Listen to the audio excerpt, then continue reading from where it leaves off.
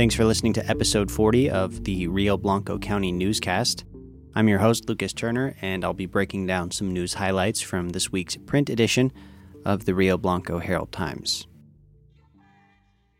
It was business as usual for county commissioners this week, well, except for one thing.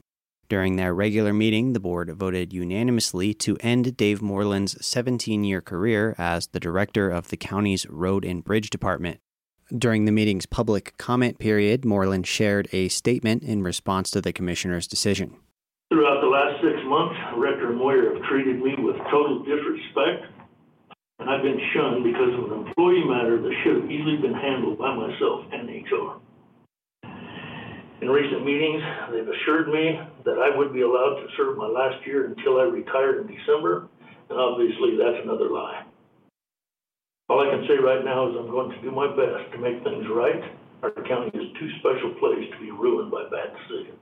You can read more on the front page and hear Dave Moreland's full comment on our website.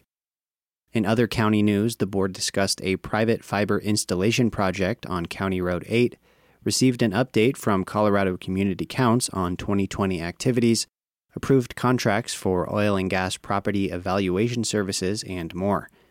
Details in the County Beat on page 7A.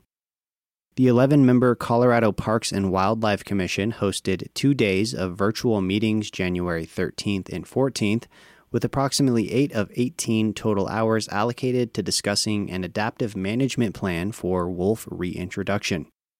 The timeline for wolf reintroduction sets a target date of December 31st, 2023, to begin to, quote, get wolves on the ground, end quote, in Colorado. The 3-year timeline is flexible and may be sped up or slowed down by the CPW Commission at their discretion. More about wolf reintroduction starts on the front page. And check there for the latest on COVID-19 in the county. As of Monday, there were 42 active cases in Meeker and 34 in Rangeley. 6 residents were hospitalized in the last 14 days. Again, you can find more details on the front page and a link to the latest COVID stats from the county on our website. The HT's collaboration with Colorado News Collaborative to shed light on mental health in the state continues this week with the story of Lauren Carpenter and Melissa Humphrey. More about how friendship can be a safety net on page 2A. Upcoming CNCC classes include the History of Ethics with instructor Gregory LaPointe. The annual Stock Growers Banquet has been postponed, and the next free legal clinic for individuals without an attorney will be held on February 10th. More on all of these announcements in the News Brief section on page 3A. During their regular meeting Tuesday, Rangeley trustees heard from Kelly Nyberger, who reported that natural gas usage in 2020 had increased from 2019 and when compared to the 10-year average. Town manager Lisa Peering also informed trustees about a sewer line collapse at White River Village in one of the apartments and provided a rundown of 2020 financials. More on page 6A. Also on 6A, read about CNCC being awarded the RISE Education Grant from the state of Colorado.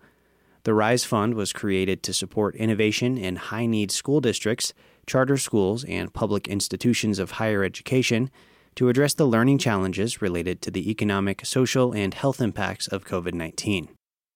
In this week's opinion section, Pioneers Medical Center providers talk about the research and risks of returning to sports after a COVID-19 infection.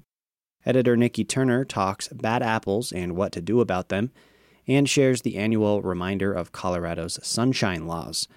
The laws were established in 1972 as the Colorado Open Meetings Law to ensure that public business, meetings of boards that represent taxpayers, government communications, access to public records, etc., stay public. Self-described conservative Republican Ron Keene writes about his personal mission to limit government power by encouraging readers to rethink the death penalty after experiencing the results of a wrongful conviction and abuse of power, which nearly led to his execution in 1974. All that and more in the opinion pages 4A and 5A. And there you can also find information on upcoming vaccine clinics in Rio Blanco County. Thanks to Monty Franklin and Samuel Mers for submitting reports on the It's Showtime Livestock Club and It's a Way of Life Community Club. More on officer elections and photos of the 4-H Club's meetings is on page 7A. Sports are back this weekend with the start of basketball and wrestling seasons. You can find team lineups and schedules in the sports section starting on page 2B. Positions are open on 13 different county boards this year, including the Building Board of Appeals, the Citizens Review Panel, the Meeker and Rangeley Cemetery Districts, the Meeker Civic Improvement Board, and others. Information about all the open positions, board meeting schedules, and how to apply can be found on page 3B. 50 years ago, the Meeker Herald wrote, quote, "Today's chuckle. One big defect with the democratic form of government enjoyed in the United States is that only the party out of power knows how to run the country." End quote. More from past editions of the Meeker Herald and the Rangeley Times in this week's Days Gone By section, which, if anything, serves as our weekly reminder that the more things change, the more they stay the same. Check it out on page 4B. And here's a quote from Benjamin Franklin, a founding father and very exasperated newspaper owner. Quote, "I consider the variety of humors among men, and despair of every pleasing body. Yet I shall not therefore leave off printing. I shall continue my business. I shall not burn my press and melt my letters." End quote. That's all for this week's news highlights. Find more in print and online at ht1885.com. And thank you for supporting community journalism.